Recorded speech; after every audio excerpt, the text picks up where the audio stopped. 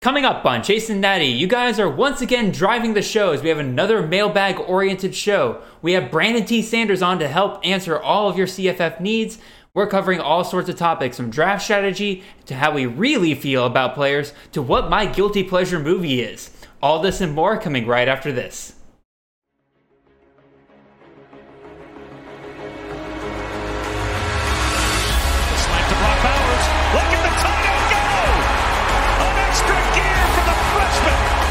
Debbie looking to Jared Stearns, who makes the catch and scores. What a burst! Trayvon Henderson, as advertised, touchdown Buckeyes! This is Chasing the Natty, a college fantasy football podcast.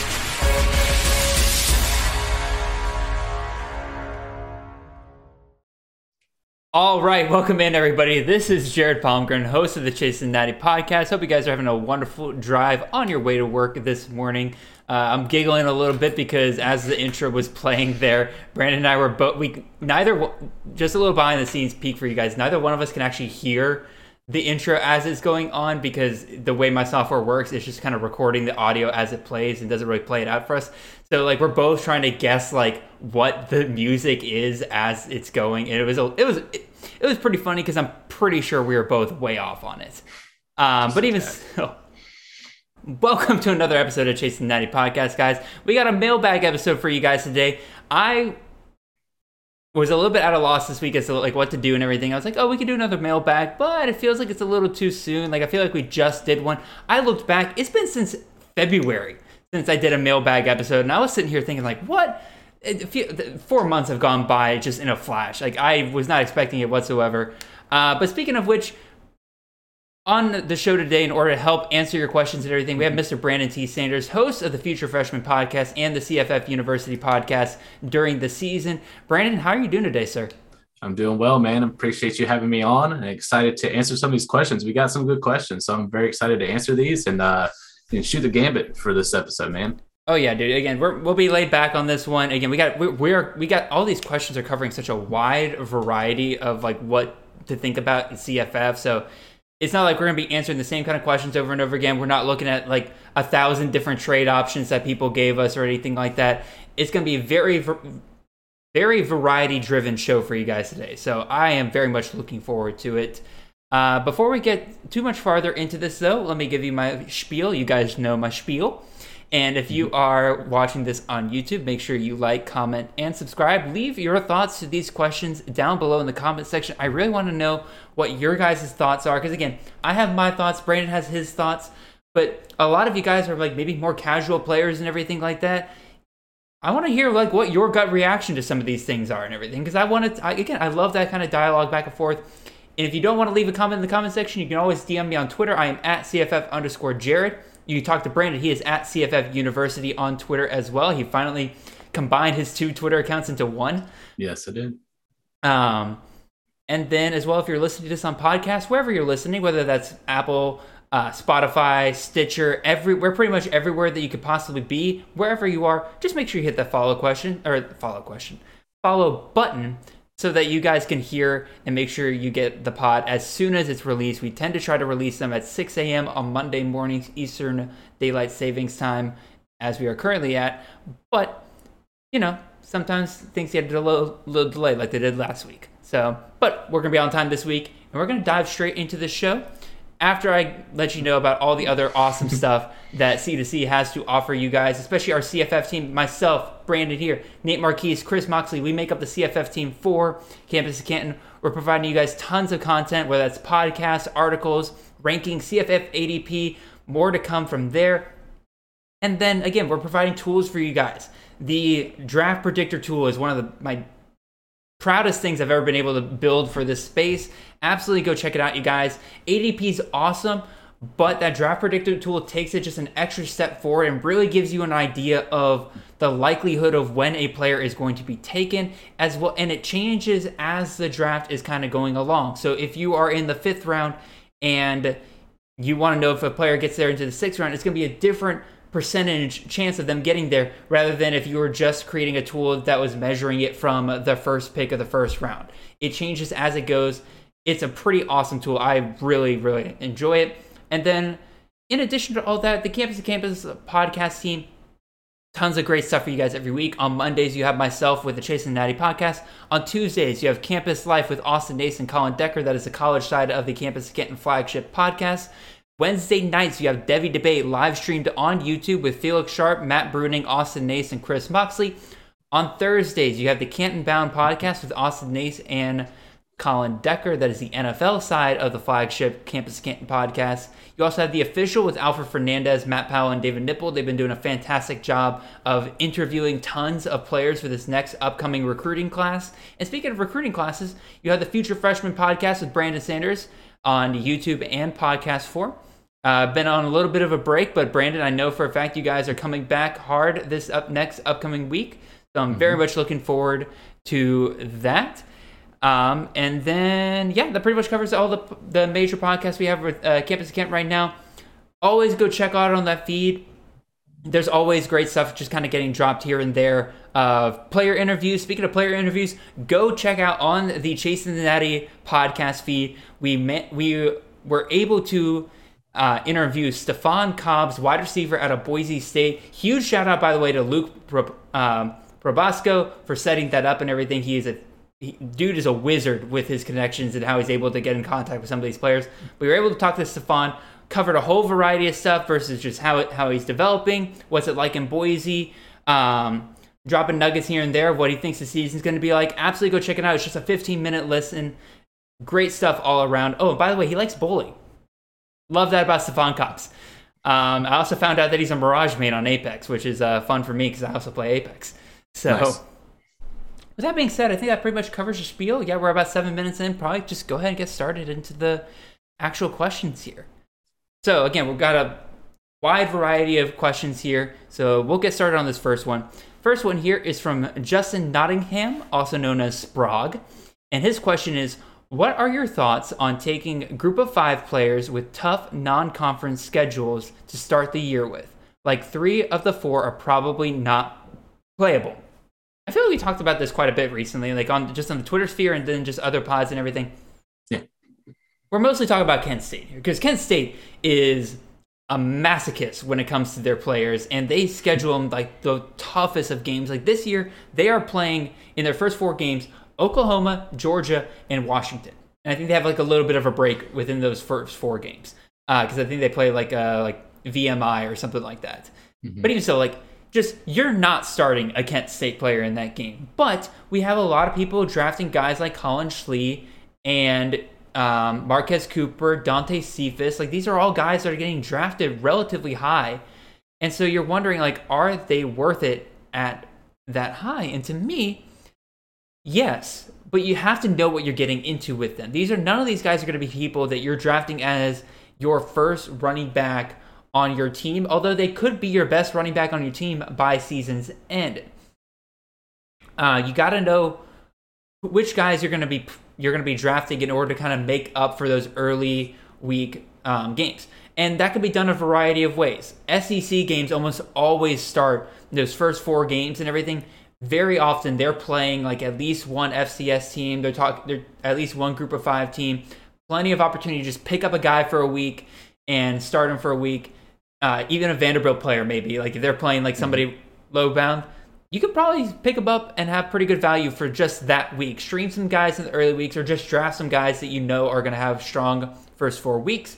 So like I said, maybe grab some SEC players or other Power 5 guys while they're playing lesser competition. But back to these group of 5 guys and everything, you just got to treat them like investments. They're going to be great for you down the stretch. In fact, I got 2 here that I kind of want to talk about where, again, they could help you win leagues down the line because of just when they're playing against, like, it's, again, talking Kent State here, when they're playing other MAC teams, you're going to love them. So the 2 I got here are Bryant Koback. He finishes the RB8 last year.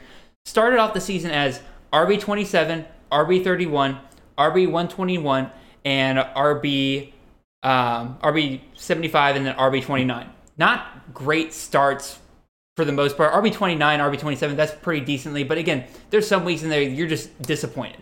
But how did he finish the season? RB6, RB14, RB1, RB5. Are you telling me that because he doesn't start off well in those first 4 weeks that you're not going to want that value down the stretch? Hell no. Nope. Put your team, build your team around it, find some guys who will get you some early value in those first 4 weeks, and go from there. Another one, Dustin Crum, finishes QB 14 last year. Started off the season, QB 93, QB 42, QB 99, QB 66. Again, it's Kent State. They're just obliterating their guys in those first 4 weeks. You did not want to start Crum any of those first 4 weeks. But how did he finish? QB 3, QB 30, QB 14, QB 5, QB 48. Not great, but even still. QB 27, QB 21. Boom. You love that finish right there. And he finishes the QB 14. So are you going to not draft him? It's kind of the same thing as like, would you not invest in a talented freshman in Dynasty League because you may have to wait a year or two?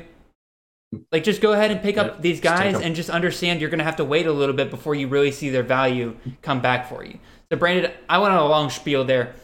What's your thoughts overall on this? Well, the good thing is you hit on a lot of the stuff that I was going to, which is great. First, shout out to Justin. It's good to hear from you, buddy. Hit me up in the DMs. It's been a good while. He's a CFFU contributor on Patreon back in the day.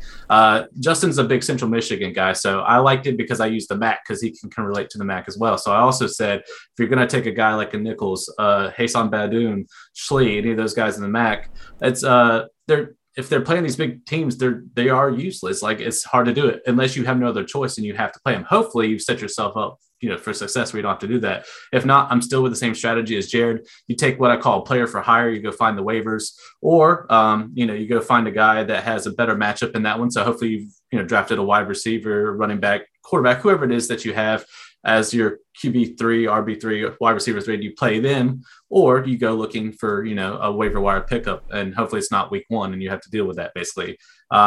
So hopefully you can get someone you can plug and play because this first 4 weeks, like Jared was saying, it's not going to be fun, but the 8 weeks you get out of production past that is worth every single penny that you would get to get the production as well. So either way, it's worth picking them up. I wouldn't just, completely ignore them or not take them just because of the first 4 weeks. You just got to do your due justice, do your research, find a matchup that you can just plug and play, and then put these guys in, week 5 and let the good times roll. And then you have really solid production at that position. So I completely agree with that sentiment. And I think that's the way to go, is just to make sure you got your bases covered, have the, the depth that you need, regardless if it's dynasty or it's redraft, and just make sure that you plan ahead when you take in these guys. So. Yeah, pretty much. I pretty much covered all the bases that I didn't touch on. So we'll go ahead and move on to the next one.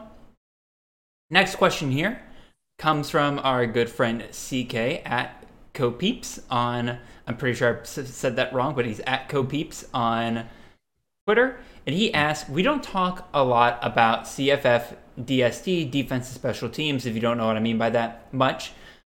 But they can score a lot of points in CFF. I know several leagues of mine that I've seen where defenses start with 30 points. Yep. I know some leagues that they start with 15, but even still, that can help you out a ton week to week. What's your philosophy on CFF DSTs? Would you rather grab an elite one, something like Georgia, Bama, Clemson, and ride them most weeks? Or would you stream a bad offense or stream a defense against a bad offense each week? Something like Iowa State versus Southeast Missouri week 1, for example, every week. Brandon, I'm going to let you start off on this one. What are your thoughts on this? Sure. So I categorize this, and depending on how your format is. So in redraft, I'm really big on playing the matchups when it comes to the DST.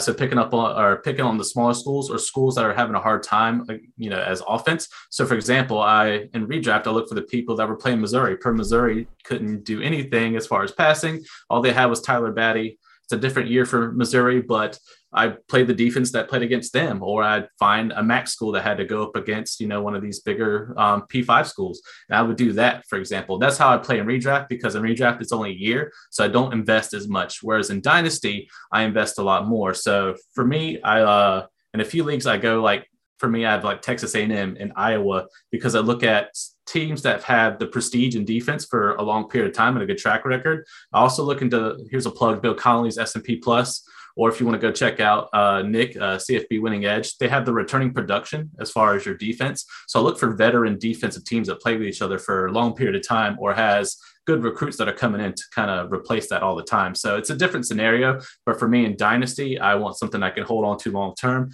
For example, Texas A&M has a killer class that's coming in. So I'm good to go for like another probably 4, maybe 3 years as far as defense is concerned. Iowa is a good plug and play because we're allowed to have 2 defenses as far as in our Dynasty league personally. So I made sure I had teams that I could just stick with long term. But in redraft, I'm picking, you just pick again. It's the bully method basically when it comes to redraft for me personally. So what's your take on it, man? Is your same sentiment or do you have a different strategy usually? Firstly, how many of us have bullied UConn over the years of just picking the defense that just plays them every single week? Yeah. And also, I didn't really think about the idea of it being like redraft versus dynasty, but that is a pretty good point. So what I do is different than what I would expect other people to do, which is going to sound weird, but I'll explain here in a second because it's just a personal thing. The optimal thing to me is I agree with you, Brandon. Stream every single week, especially if it's redraft. Just you don't need to it's just as good, if not better, than picking a elite defense and just riding them each week. So therefore, it's not really worth you reaching up and grabbing an elite defense every single week in a redraft. But I personally do kind of tend to reach up and grab an elite defense, mostly because I am very good with my teams, like managing them and stuff like that. I always forget to check the DST. I always forget to check whether I need to pick one up the waiver wire when I stream, or I realize way too late that we're in the middle of a Saturday slate and I still have Kentucky, and all of a sudden they're playing Bama that week, and I'm like, oh, geez. Because like Kentucky played Vanderbilt the week before, and then all of a sudden they're playing Bama, and you're like, that's an L. That's an L right there. So I personally try to pick one like Bama, Clemson, Georgia, knowing I'm going to get pretty decent amount each week. But again, like in terms of the actual advice I give people, I'd say like just understand matchups. That's mostly what CFF is at the end of the day, is just understanding which matchups to play and everything. If you can do that, you're going to have a better return on streaming different defenses week in and week out. And every once in a while, you'll like stream a defense week in and week out, and then you'll just stumble upon an elite defense. Like 2 years ago, I believe it was, might be 3 now, I picked up Wisconsin DST.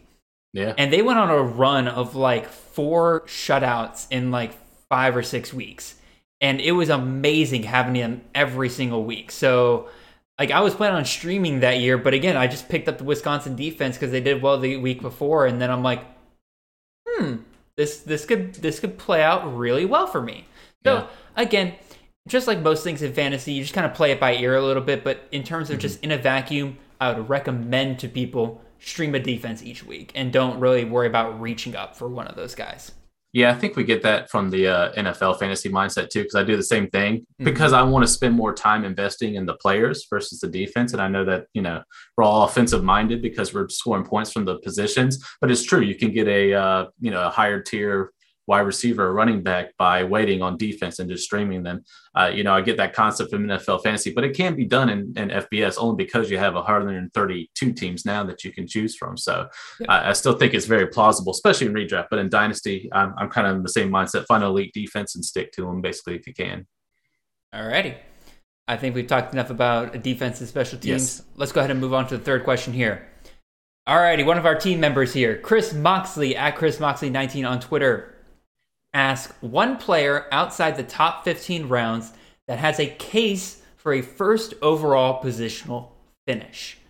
I have 2 names here because we don't have a ton of ADP past the 15th round and everything, and not a lot of the guys that were past the 15th round struck me as guys that I'm going to be. I got one sleeper for you. It's going to be good. All right, my 2 here. First of all, Trey Palmer, wide receiver out of Nebraska. Yes. You can say Marcus Fleming as well. Honestly, whichever one you prefer. The top wide receiver in that offense is going to be the beneficiary of Mark Whipple offense, which loves to feed their number 1 wide receiver. Trey Palmer is coming from LSU. He's going to have better QB play, in my opinion, this year with Casey Thompson at quarterback than he did last year. And then also he's got a good recruiting pedigree. He was a 4-star, borderline 5-star recruit, if I remember correctly off the top of my head. And then we just got to remember to last year, Jordan Addison finished as the wide receiver 2 during the regular season last year. So, and again, Addison's a freak. Addison's going to be a first-round wide receiver. Don't get me wrong. I think that's part of it. But if you're asking for, like, again, we're this late. Everybody's going to have some question marks and everything. But if there's a potential here, I think Trey Palmer's a great sleeper here.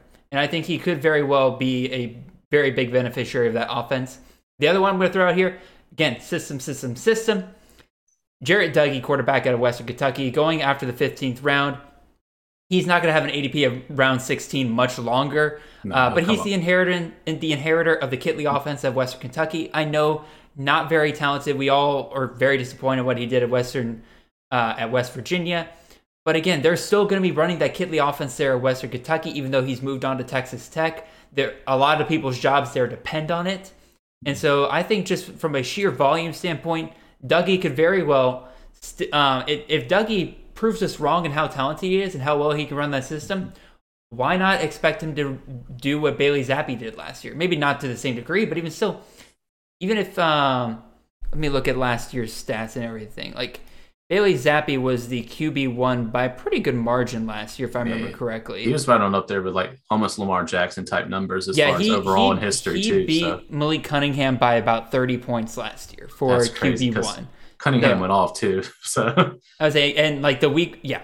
So, and if Cunningham hadn't been and had that crazy week and everything, he still would have beaten the next guy by about 30 points. Yeah. So like, it's possible to me that like, even if there's like a slight takedown, it's still maybe a QB1 performance there. But again, there's still question marks, obviously. We're past round 15. Everybody's going to have major question marks, but even still, like, Doege, I think, has the potential to be very much a league winner after round 15. So, Brandon, give me your sleeper. So, actually, Doege was going to be one of my choices of the guys that I was actually looking into. One, great question to Mr. Mox. I like that he likes to make me think outside the box. So thank you for doing that. Also, he wants a case. So I'm going to give the man a case. And this is one that we're, as a community, we're not all going to like, but we need to pay attention. And that is the newest RB to land at UTSA, and that's Mr. Traylon Smith. I like Ty Edwards a lot. Don't get me wrong. But I think it cloudies the situation. But here's where I'm coming from. So just hear me out, and I'll let Jared do his thing. So, he's a pedigree coming out of the SEC. Last time he played Conference USA, he played, against Rice, and he tore him up for over 100 yards, a touchdown, 4 receptions and something yards, and went for 16.5 fantasy points. So if Traylon Smith can do that on an average, if he takes the role, and I'm assuming that he's probably not going to come to the school unless he's been promised at least opportunity to start, he still has to compete. Ty Edwards is an absolute beast. Now, I'm not saying that, Ty Edwards goes away. This could be RBBC to start, but if Traylon Smith can, push himself into a RB1A role type situation, then look what he's capable of doing in the Conference USA. We all are looking for the Sincere McCormick replacement. Sincere McCormick, I believe, was a top 12 back, if I'm not mistaken, if not top 20. He was the running back. I just saw him. Where'd he go? He was the running back 21 last year. Okay. So he might not be first overall, but I think he can climb and probably get the beat meeps up there to possibly a top 15 type running back situation. If they go that, if it goes committee, then this is a wash. But I wanted to make the case and point that if you have a kid like this that has the pedigree that just decided to come down and play, in a different school close there in the South, this might be the opportunity for Traylon Smith to kind of make himself relevant. And he's not being drafted at all because he was, no one knew where he was going. He finally finds a landing spot. So now we just have to see how the summer plays out. I know that hurts your heart a little bit because of Ty Edwards. I'm a Ty Edwards guy too. Don't get me wrong, but Traylon Smith could be an option, especially not being drafted at all. So I wanted to come with a deep sleeper. So what's your thoughts on Traylon, and what's your thoughts on him possibly being like a top 15 back if allowed, basically? I mean, the question was first overall at the position. I think there's no way in hell Traylon Smith That's a bit of a first reach. Overall at the running back position, because let's look at last year. The RB, you said against Conference USA competition, he scored 16.1 points? Fantasy points, against Rice. So Breece Hall against everybody, not against 20-something. 27.78. Yeah. That's what you have to do in order to be able to be the RB1. And then again, if you're in Conference USA, now that you're mentioning this, I'm going to pull up the UTSA football schedule for this year. Yeah. So like I want to see like I think it's a little bit more competitive this year for them. So they got Houston to start things off. They got Army. They're going to slow them down. Yeah. Texas week 3. Yikes. Like these are tough games. You're Texas starting can't off tackle. with. No offense to Texas fans, but I mean, okay, you got me on that. But even still, it's up in competition. Yes. And again, like Ty Edwards, I still think Ty Edwards is the RB1 here. Yeah, he can still start. Traylon Smith is a nice, like smaller change of pace back, but I think Ty Edwards is the bigger back who can handle a bigger load. Again, it's a fun idea. I'm going to heavily disagree with you. Go ahead and draft Traylon Smith on every one of our leagues as the RB1, Brandon. I will not be drafting him at all. I will be taking him on waivers. I'm just throwing the narrative out there. Just don't sleep on Traylon Smith. Like if he's on the waivers, put him on the watch list. Is he going to be one? Maybe not. But hey, we're looking at outside the top 15 rounds. So, and I didn't want to go Jared does. So I had to do outside the box. So Chris, thanks for making me think outside, but just think on it and chew on it that Traylon Smith might be an issue or might be a problem for Ty Edwards. I'm just putting it out there in the space. So. All right. Let's move on to the next question here. Next one comes from Lepo. Literally, that's just his name. And then his Twitter handle is @Lepo, but instead of a dash, there's an underscore. Ooh, fancy. Anyway, his question. With the latest story about Jock and Fam's fantasy football fight making headlines, have you ever had any fantasy football related squabbles before? Team Jock / Team Fam, like which one are we? Do you use injury designations to maneuver / manipulate your roster? Is it a bad time for me to say that I have hardly kept up with this drama? No. First of all, whatever their arguments, I'm not going to be on the side of the guy who threw the punch, because that's what I gathered is that one of them threw a punch like at a baseball game or something like that. So I'm not going to be on, like, guys, fantasy football is supposed to be fun. If you are getting to the point where you are literally threatening to punch somebody over what's supposed to be just like a fun league between friends and everything, right, you need to take a break. That is all I'm going to say. So I'm going to move a little bit past the whole like details of like whatever's going on there, because I'm sorry, y'all, I don't know what's going on. It didn't seem like it was something I need to put a ton of time and effort into. Now, in terms of fantasy football related squabbles before, again, nothing that ever involved anybody throwing a punch, thank God. But before I set up the backup form system and everything like that, I've definitely had people getting really, really pissed at me about like a player like being designated as injured, and then all of a sudden they are playing, and so they took them out, and then you have other players who just got scratched, and then they got a 0 for that week, and I'm sitting there saying like, guys, I'm sorry, I don't have any system set up or anything like that to replace this. And so they've definitely gotten angry at me about that before, but again, nothing that's thrown about a punch or anything, but it was enough for me to create the backup system. And then, do I use injury designations to maneuver / manipulate your roster? I mean, here's my mindset when it comes to injury reserves. If a player loses their injury designation, they shouldn't be on the IR. And that's on the commissioner to keep track of that and to make sure people are doing that. But until then, you're free to put players on the IR if they have a injury designation, whether it's fair or not. If the system allows that, I think it's fair to put them on the IR, and then you can replace them with somebody else on your roster. Like, I think that's perfectly fair game.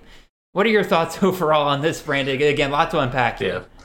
So, one, I had to look this up because if it's not the Braves or my minor league baseball team locally, then I really don't care about baseball until it happens. But to answer the question, when it comes to Fantrax, certain players are tagged with various skill possessions. So they can be a tight end, running back, or quarterback, wide receiver, or wide receiver and a quarterback, say like an Isaiah Williams there out of Illinois, for example. So it's important to vote and talk to your league mates and make sure the commish is in the know and aware of things like this in particular as well. But in the past, it has caused some league mates to be unsettling. I mean, there was one mid-season, and I'll tell you my mentality, but it caused some of the league people in one of a dynasty league to, talk to our commissioner, CFF Insiders, and was like, hey, what do you think about this designation? So it was brought up, but and it came from one of the people just thought it was kind of unfair. I get it. I know where the guy's coming from, but at the same time, like we were able to bring it up, discuss it mid-season, and then we're able to vote on it this past offseason. Now we're like, hey, it is what it is, and there as well. But for me, I say play ball. Like if it's in the designation and it's in the rules, the Fantrax has, and if you guys agree to let the good times roll, then just kind of let it happen. Our good friend Andrew Katz there at Burn the Red Shirt, he had that tight end / running back from Rice, and he played him against me and he smashed me for 30 points, but I liked it because I love the competitiveness. So I thought that was smart because I was trying to get him, but Katz beat me on waivers. So he did what he had to do and he won that week. So I thought it was super cool. So I didn't, I thought it was hilarious. If you're going to lose, might as well lose out to a tight end / running back, from a random Conference USA school, right? But in NFL Dynasty, I've done it as well. Like I've played keep away against my league mates. Like if they're on the IR and the designation is there, take advantage of that, pull that away. And now you have another waiver spot. You have another spot on your roster that you can grab. Yeah. Same thing when it comes to Fantrax. So like I say, my mentality is if it says play ball, then play ball if it's allowed. So that's kind of where I'm coming from. So have I maneuvered and manipulated rosters? Absolutely. But as long as it's in the rules, you're good, but talk to your league mates and make sure your commission is all for it first before doing this type of stuff. So don't get kicked out of your league. So yeah, the only time I've ever been like miffed about something is when like a player's on your IR and they lose their injury designation and then a person keeps them on that IR for like multiple weeks after that point. And I'm like, okay, that's a problem because that's not using the IR correctly. But again, like in terms of Jock, Fam, I have no clue, y'all. I have no clue. All I know is Mike Trout was the league commissioner. So it's on Mike Trout to make sure that his league mates know the rules. So Mike Trout, get on the ball with that, man. That's all I can tell you. I don't know the rest. So attaboy. Love that mentality. Put it all on the commissioner, says the person commissioning way too many leagues. All right, let's go ahead and move on. Next question here we got from the friend of the show, Mr. Luke Probasco. Again, shout out to Luke for setting up the interview with Stefan Cobbs. He asked, how do you really feel about Cameron Ward? Talking C2C, redraft, CFF dynasty values. Like, how do we really feel about this? So, Brandon, I think it's been a minute since you've started, so I'm going to let you start on this. So first, when Luke put really, I really did sit back for like a good couple minutes and really went into my feelings about Cameron Ward. So here's the truth. Personally, did you like build a shrine and everything? Did you like really like dig deep on your feelings about him, Brandon? Was there a love note involved there? No love notes. Actually, it's more of a let's start out slow and then we maybe can progress to a full-time relationship. That type of mentality. Okay. So you're not like trying to sweep him off his feet like as soon as you get into it. Okay. No, that's all Drake May. Drake May has my heart. But anyway, I personally.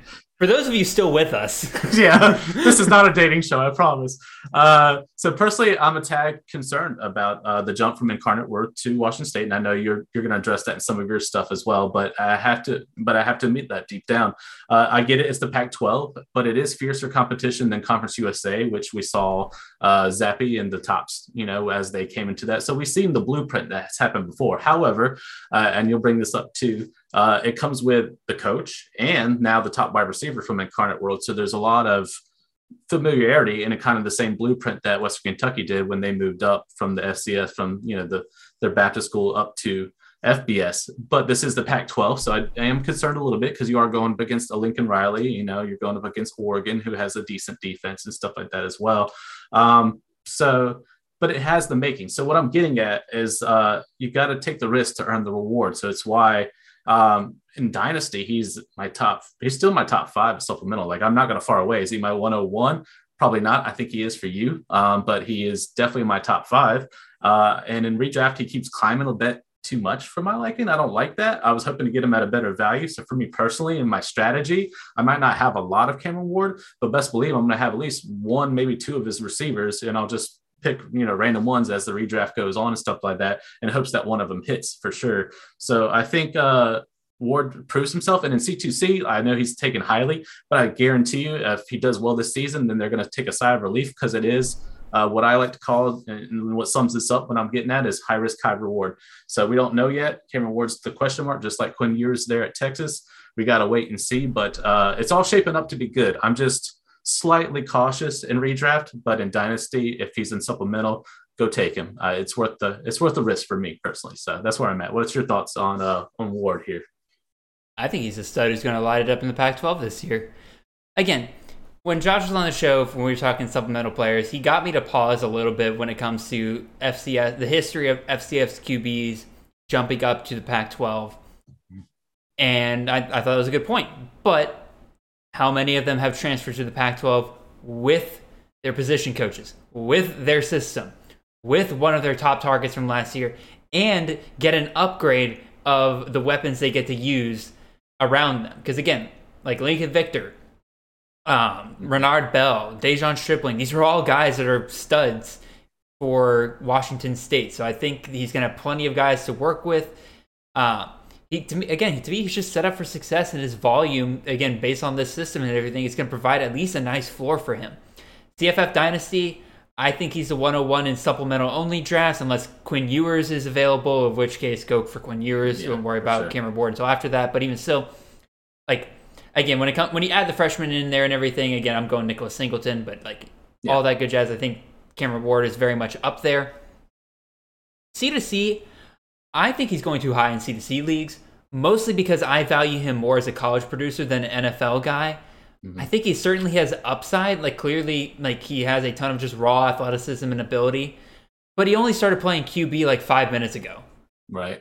Real QB 5 minutes ago. And we've seen the NFL also not really value these guys that put up these big numbers in these air raid-esque systems. Some of them hit in the NFL. You got guys like Gardner Minshew. Bailey Zappi, I think, could be interesting as a career backup in the NFL and everything. But none of these guys are going the first, second, third round that you would want to in a C2C league in order to value them as NFL assets. I think at max he's a fourth round NFL QB, and so to me he's going way too high in C2C leagues right now. That's the only knock I'll put on Cameron Ward. Yeah, because you're looking at NFL level. Look, Zappi is a smart kid, and he plays really good football, and I think he's a great backup there at New England. I think as what's his name has been there for Hoyer's been there for all these years. He's finally moving on and stuff like that. You finally have a really good person that could take on the system and probably learn it fairly easy, just like Mac Jones did. So, in case Mac Jones is sick or he's, not doing too hot or whatever, I think Zappi's a good replacement. But that's probably where we're looking at with Cameron Ward too. So, that's where kind of what I'm getting at is I don't know if he's a starter in the league. So you're taking, but it's again, high risk, high reward, but in the college aspect for C2C, heck yeah. For whatever the year, 2 years that we have left with him, it's worth it just so you can dominate over on that side if he hits. So this is what we're hoping, so. Yeah, pretty much. That's how I really feel about Cameron that's Ward. how we really feel, Luke. Okay. We're not trying to hide anything, Luke. I do think Cameron Ward's a stud. But thank you for making me contemplate. I appreciate it. Oh, yeah, absolutely. Let's move on here. This was one of the more interesting questions I think we've gotten because it's a very different type of league, but it's one I've kind of thought about before and everything where it's I do the conference-only best balls every year, but these guys took it to a whole nother level, and this is the smart thing to do. So again, let me explain what this league is. It's an SEC-only dynasty league. So first of all, this is part of the beauty of college fantasy. You can customize leagues like this and make it work for you. If you are guys that you don't give two rats' butts about what's going on in the SEC, but man, you love those MAC schools and you love those Big Ten schools, and that's where all the trash talk happens between you and your friends and everything, make a league on just those schools. Why not? Anyway, past that, SEC only dynasty league. This guy needs a QB. This is Tommy Hauser, by the way, at GT Hauser on Twitter. He says, I need a QB. I draft number 4 overall. I'm thinking Jackson Dart, Jahmyr Gibbs, and Zach Evans go ahead of me. Do I take Spencer Rattler at the number 4 spot or anyone else you'd ranked higher from the incoming freshman/transfer side? So you got to remember here, transfers are more valuable here in the supplemental drafts because, again, they weren't already owned because they were in a different conference last year. So guys like Jahmyr Gibbs, you're sitting there thinking, how are you in a dynasty league and Jahmyr Gibbs is not on someone's roster? Well, that's because he wasn't in the SEC last year.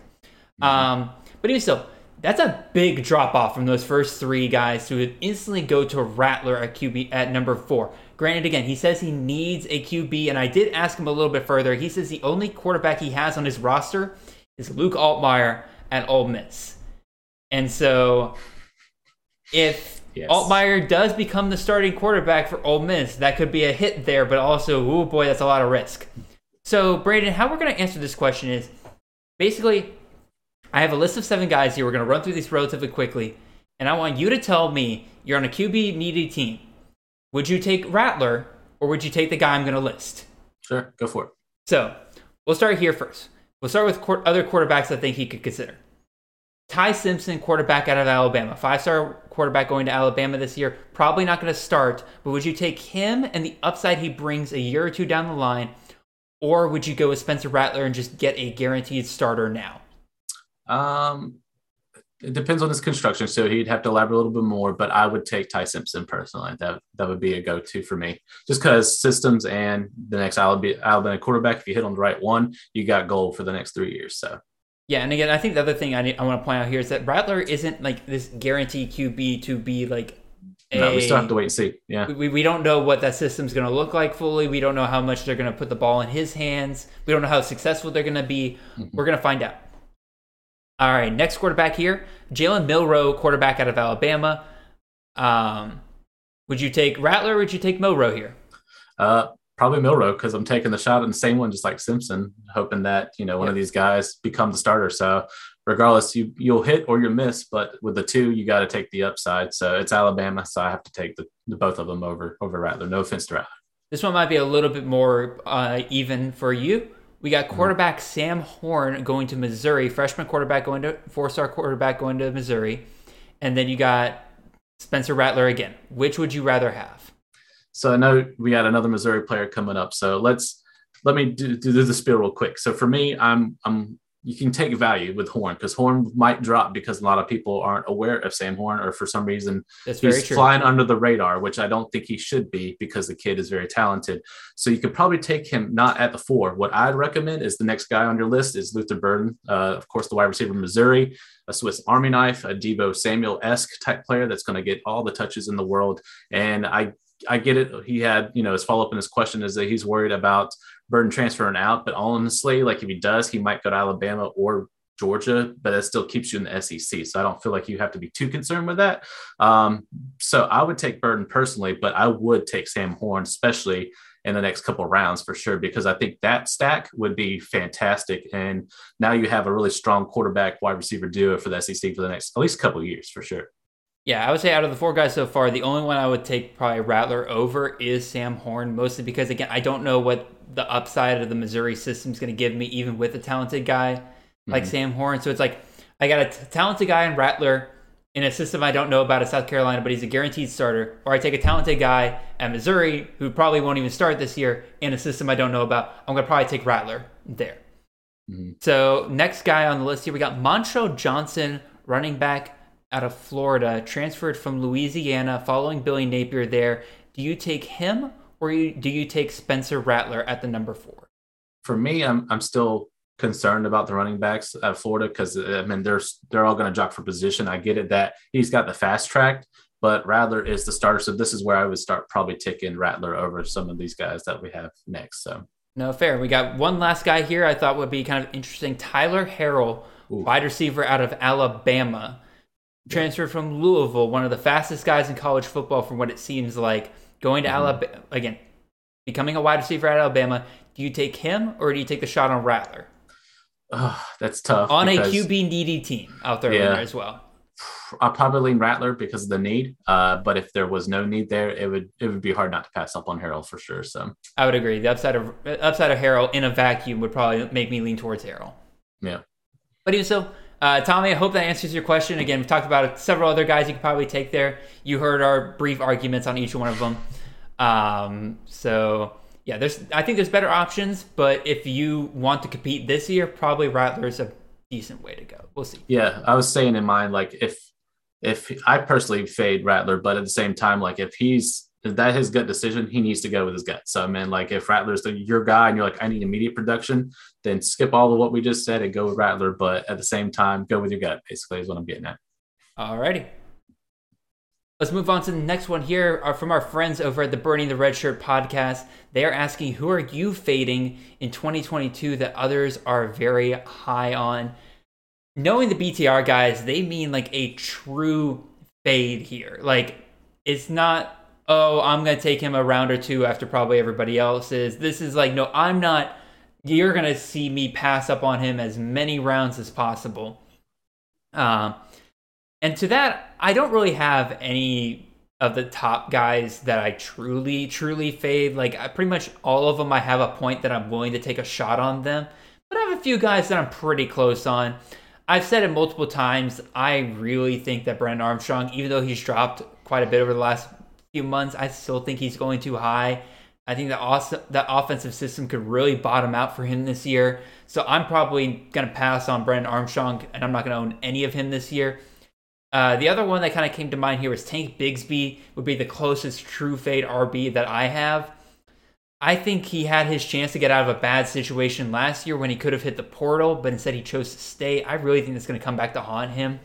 Because again, like everybody's like, oh, we've seen Harsin RBs do really well in the past. I'm like, well, yeah, but what did he do last year?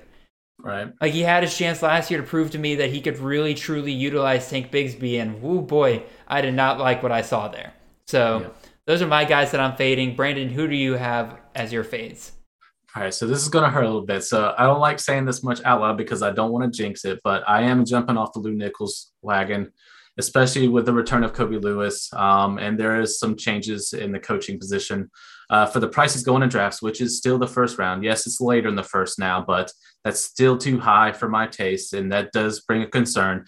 And seeing, depth charts and looking at, what's there to come and stuff like that.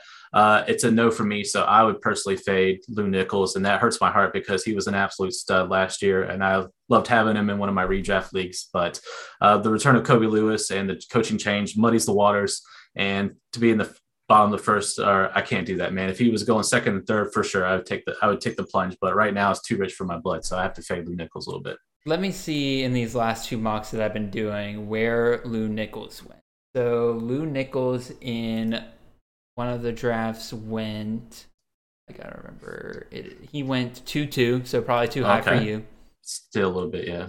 And then he went, where is he in the second mock? Oh, he went 1-8 in the next mock. Yeah, I know, I ain't touching that. Yeah, no.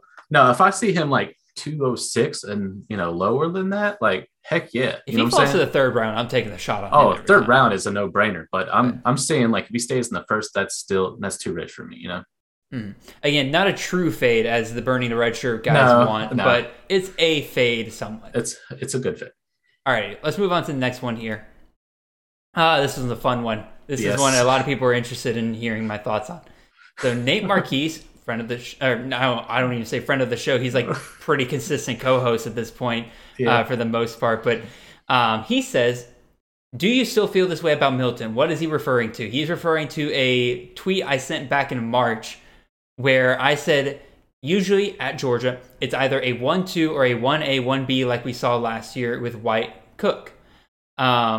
Swift in 2019 was the most recent example of getting one back close to being a true number one back. From word out of camp, we'll be seeing those numbers from Kendall Milton this year, if not more. And yes, do you still feel this way about Milton? I've yet to see you touch him in a draft. First of all, I've taken Milton in 3 drafts, 2 best balls, 1 mock draft.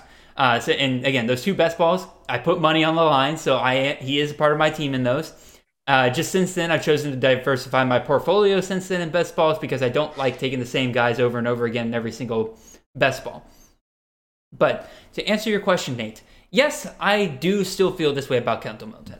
I've been told by people close to Georgia's program that we should expect at least 200 touches for Kendall Milton in the season. For reference, DeAndre Swift got 220 in 2019, that same year that I was referring to in this post. And in that year, DeAndre Swift had 196 carries for 1,218 yards and 7 touchdowns. And then he had 24 receptions for 216 yards and a touchdown. I think those are perfectly reasonable stats to expect out of Kendall Milton this year. I would probably reduce the receiving work just a little bit, but although he's gotten a lot better at that, we saw that in the spring game a little bit. They really want to be able to use him out of the backfield. But I'd also expect a touchdown or 2 more. Again, Swift got 7 touchdowns that year. It's a bad offensive year for Georgia. And especially since Zamir White had less carries last year, but he had 11 touchdowns on the year.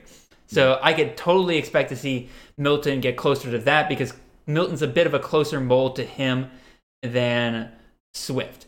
So that's kind of my thoughts on it, Brandon. I know, Brandon, you said before the show you want to kind of this one to be all on me, but what are your thoughts overall on Kevin Milton here? I'll ask the question because you're the Georgia guy. So what's your thoughts on Milton holding that type of carries? Do you think he's capable of doing it without injury or, stuff like that from his past? I know Zamir had issues a little bit when it comes to being banged up and stuff like that. Do you think Milton can hold up 200 carries, or do you think this goes to a lot more to McIntosh because of a default or a nagging injury or something like that? What's your thoughts there? I hope he doesn't have any more nagging injuries. Me neither. The fact is he has had nagging injuries in the past and everything like that. It's kept him off the field.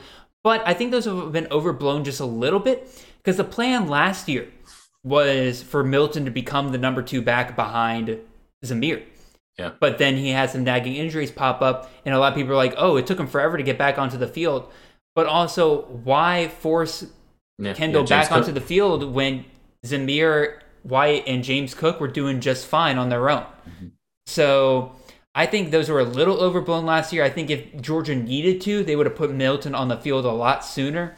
But they wanted to save him for a year like this where it's truly his year, in my opinion. Again, I'll talk to in a second about what I expect out of McIntosh. I think McIntosh is clearly going to be the number 2 back there. But actually, we'll go ahead and hop into this next one because the next question here lines up. Comes from Lee Rogers. You guys know him as Space Age Dragon, probably in the Discord or on Twitter. But he says, James Cook and Zamir White leave 309 carries on the table. How do you foresee the split between Kenny McIntosh, Kendall Milton, Daijun Edwards dispersed? I'm going to go even further than this because I've broken down how I think the entire rushing stats for Georgia could be broken down this year. Here's what I'm expecting. I'm expecting Milton to get about 39% of the carries, which puts him about 209 carries on the year. This is assuming 535 carries, which is the average of the last 2 full seasons that Georgia has done. This is excluding 2020 because we didn't get a full season out of that. Right. So Kenny McIntosh, I'm expecting about 27%. That puts him about 145 carries, and you're saying, like, wow, that's a big gap. Like, McIntosh is getting, in this scenario, getting more carries than James Cook got last year. So I expect Georgia just to be running the ball a little bit more with these top 2 guys.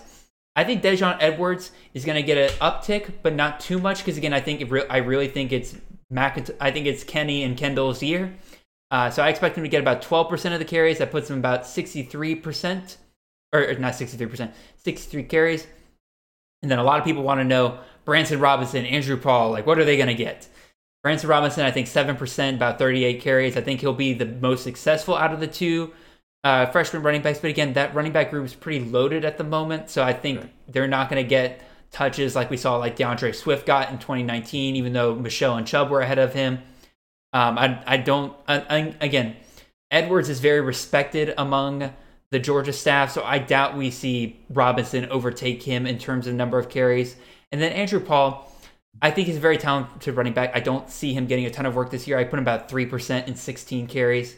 And then you're asking me, well, that doesn't add up to 100. Where's the rest of it going? I put Stetson Bennett about 10%. I think he's going to get the same number of rushing attempts this year as he did last year, so about 53 carries.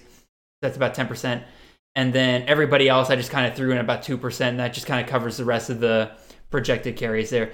So overall, again, I went long on that, but I do think Kendall Milton is going to be right at about the 200 carries and probably a little bit more than that on the year. And then McIntosh probably gets close to about 140, 150 carries, in my opinion.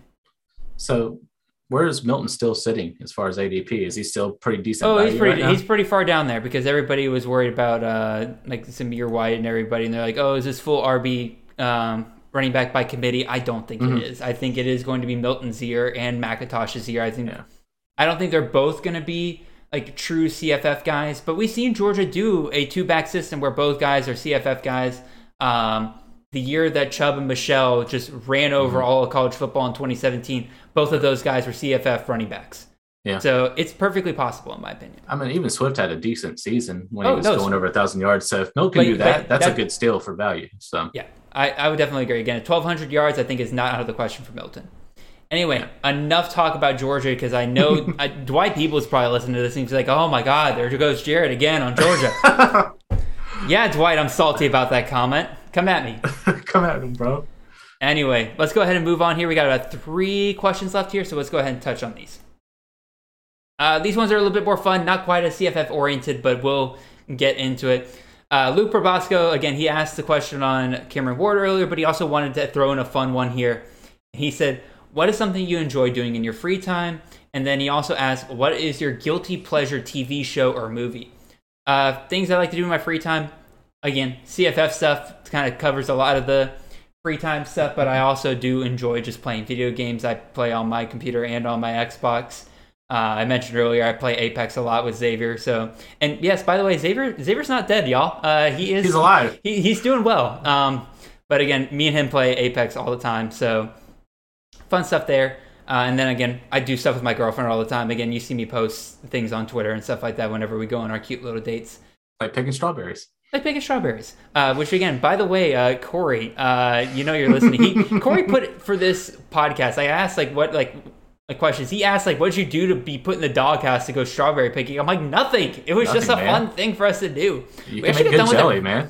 We actually got done with it really, really quickly. We were expecting to be out there for 2 hours because again, last time we went there, it was kind of closer to the end, so it took us a lot longer to actually fill up our bucket of strawberries. This time, we found a really nice and ripe row, and we were out of there in 45 minutes. It was crazy. Yeah. It's pretty crazy. Guilty pleasure or TV show or movie. People are gonna hate me for this one, but guys, I do kind of enjoy the Michael Bay Transformers movies. Just when the Transformers are on screen. When it's humans, it sucks. But man, when it's just the Transformers and it's just them duking it out, it's awesome stuff, y'all. They did the action in those really, really well, and I'm happy to sit through some BS in order to get to those moments. So yeah, especially the first two Transformers movies. 4 and 5, yeah, it even got to the point where I'm because even the action wasn't all that great. But the first 3 ones, there's some legitimately great action sequences in those, and I'll sit through that. So Brandon, what do you like to do in your free time, and what's your guilty pleasure TV show or movie?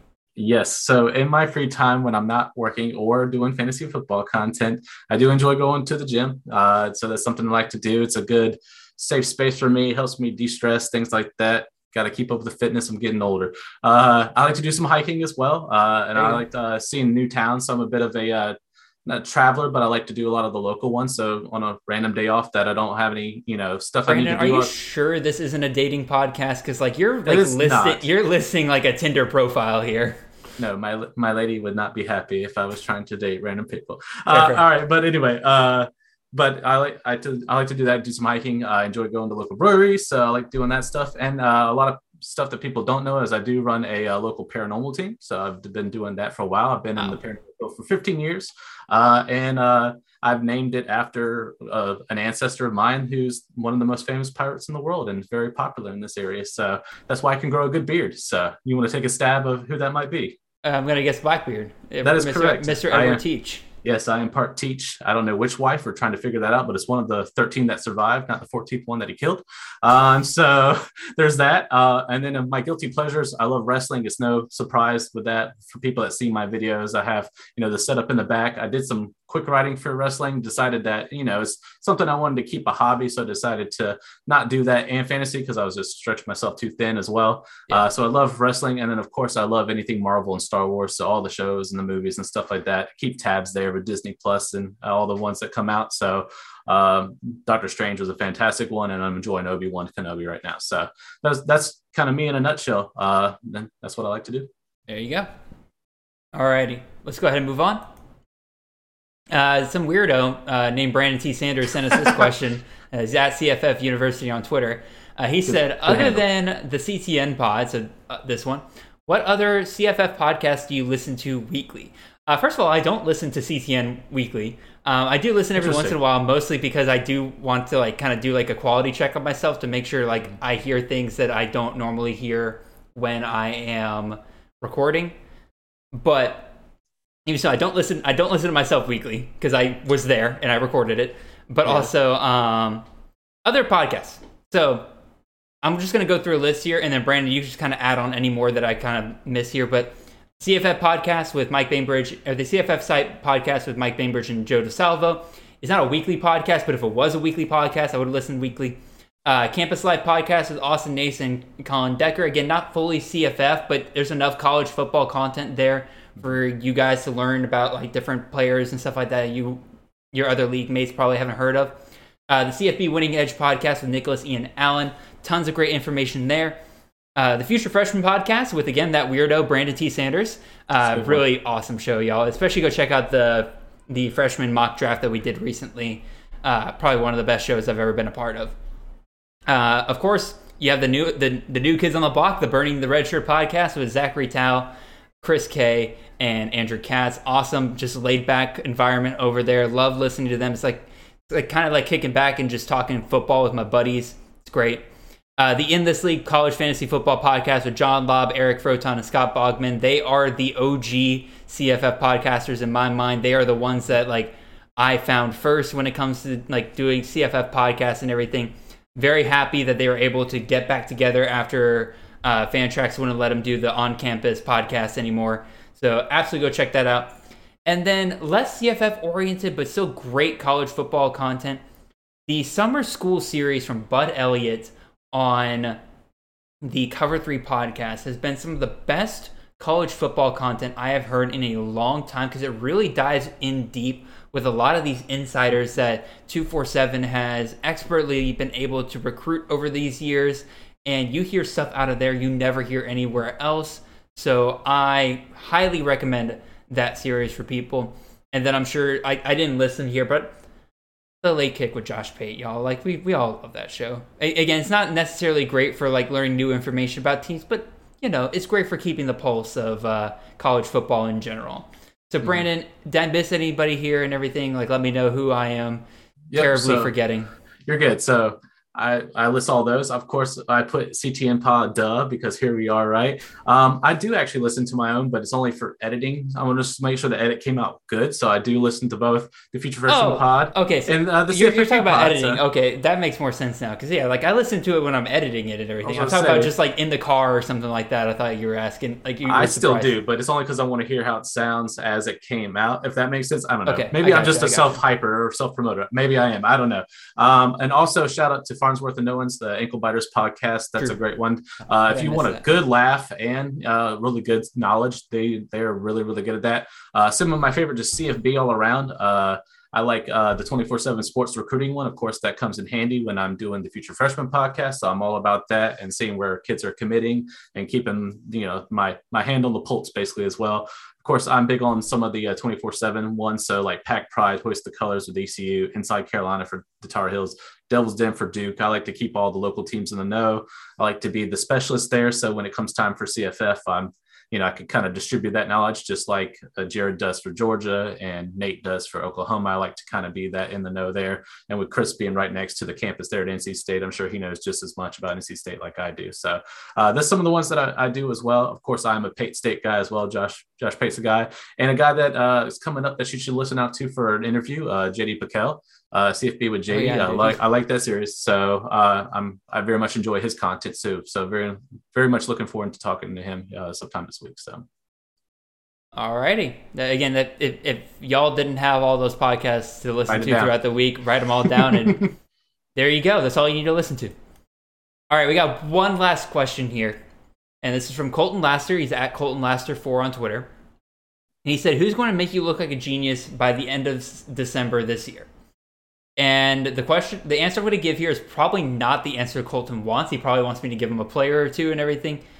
But if this isn't what you want, Colton, just DM me later. I'll give you some guys and everything. But the truest answer I can give is you guys, the listeners. When you guys win your CFF leagues later in the fall after faithfully listening to this podcast all like off season and into the season, talking about like the different guys you pick up off the waivers. When I talk to you guys like about like different decisions you can make, and then you replied back to me like, oh yeah, I won this week because of like the decision that we made together and everything. That is the stuff that makes me feel like a genius at the end of the day, more than like some guy I picked out in like April and said like, hey, this guy's probably gonna have a really good year. Nobody's really talking about him. That's the truest answer I can give you guys, is that when you guys do well, that's when I feel like a genius. So you want to follow that up with anything, Brandon? It's well said, and I agree. If you listen to this podcast amongst some of the other ones, you're going to have a good leg up, and you're going to probably win a lot of leagues. So if you're trying to win some money, win some titles and stuff like that, Jared's not wrong. He definitely is in the green. So I'm very excited for you guys that are listening because you're going to get a lot of great information on this podcast.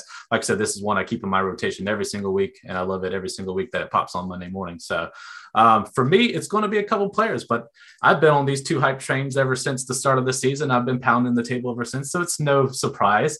And one is Mr. Mitchell Tinsley, who I still think is wide receiver 1 at Penn State. I think he's going to outdo Parker Washington and kind of be the more dominant wide receiver there. He's playing out the X. He's doing really good in spring practice. And I told people ahead of time to not sleep on Mitchell Tinsley, even if he's coming from G5. And that brings me to my next point, and that's my freshman hype. And that's, of course, the golden one, Mr. Matthew Golden, who signed with Houston. I've been doing that train, and I think he's going to be a dominant force in CFF in the next few years. So that's no surprise, but I hope they prove me right and that I get to tout like, hey, guys, I said this like in February of this past year, so that's what I'm hoping. But those guys to the bitter end, whether I'm wrong or right, these are the two that I hype all season long. Yep. I know those two guys as Brandon's dudes, and like I'm coming around a little bit on Tinsley because again, him getting the start in the spring game I think was a very good sign, especially in that X position. Mm-hmm. So we'll definitely see about it. I think I'm honestly off of all Penn State wide receivers at this point because I think they might distribute it just a little too much for my liking, but we will definitely see. But if so, that brings us to the end of our show, y'all. This was fun. Again, mailbags are fun, and again, like I thought I was doing it too soon again, but again, I realized it's been 4 months since I last did one, so I'm like, you know what? Let's get another batch of questions in here. Let's talk about what you guys want to hear about. And so, really, really enjoyed doing this. Brandon, it's awesome to have you on again, man. And Thank you, sir. Again, it's just a ton of fun, like talking to you guys and like wanting to know like what exactly you guys wanted to talk about. Mm-hmm. So that brings us to the end of our show. And again, I really appreciate you guys listening. Same spiel as before. If you're watching this on YouTube, like, comment, subscribe, all that good jazz. If you're listening on podcast, make sure you follow us, leave reviews. Gotta love all that stuff. Brandon, go ahead and plug yourself here and anything that you are working on here in the near future. Especially, what can we expect coming from the Future Freshman podcast here soon? Great that you asked. So it is returning this week. Of course, we have our guy CFF Nate joining us this week. We're going to do what we call dropping the boomer. So we're going to do a little deep dive on Oklahoma. You liked it, Jared. You know you like my titles. Anyway. Mine was probably the worst one with the spring break springers. So like I get it. I mean, but they're springing. They were springing. We're going to have Nate on, so we'll do a little deep dive there. Of course, we'll have our Big Fish, Small Pond. We will be taking a small break after that as I am transitioning into the CFFU podcast. But the Future Freshman podcast is coming back. I do have our buddy Luke. He's looking into maybe a few interviews of myself, but there only would be freshmen. So question mark, we shall see. So look into that as well. But the CFFU podcast will be back shortly. We're going to be probably taking a look at, just talking to some of the analysts around the CFF community first before we start diving into actual like week play and things like that. So you'll start seeing that come. Of course, that has now transitioned over to C2C. So now Campus Canton will have the rights there on their feed and also on the regular one. So you'll have that as well. So that's what's coming up. I am taking a break. I'll go ahead and announce it that I did decide to not be doing ranking anymore for CFF as far as redraft is concerned, but it's only because I wanted to focus on the CFF guide and focus on just freshman rankings. And we're trying to work that in with the C2C website. So just kind of be looking out for that. But other than that, that's what I'm doing. And, hopefully you'll see a lot more podcasts to come, man. So I'm excited. Yeah, absolutely. And Brandon, you're providing tons of great content with the Future Freshman. I think it's probably one of the more successful podcasts that C2C even has right now. You really hit a niche market there with it. You absolutely nailed it. So I am looking forward to the continuing growth of that podcast. And then for us and everything, one big thing we haven't mentioned yet, we are still working on that CFF guide that is going to be released to you guys in July. It's going to have all 130 teams broken down for you guys so you can understand who to target on each teams. And then we'll also have sections breaking down some of the top players at each position for you guys. You're basically gonna have everything you need to know about the entire landscape of college football going into the season right before all of your leagues really start up with their drafts. So very much looking forward to releasing that. Again, Nate, Brandon, Chris, all of them have been working super hard on that. I need to catch up with some of y'all in terms of how many pages I have written, but even so, very much looking forward to that. And yeah, like I said, that brings us to the end of our show. Again, looking forward to it, y'all. And we'll see you guys next week. Have a wonderful and blessed day. See you.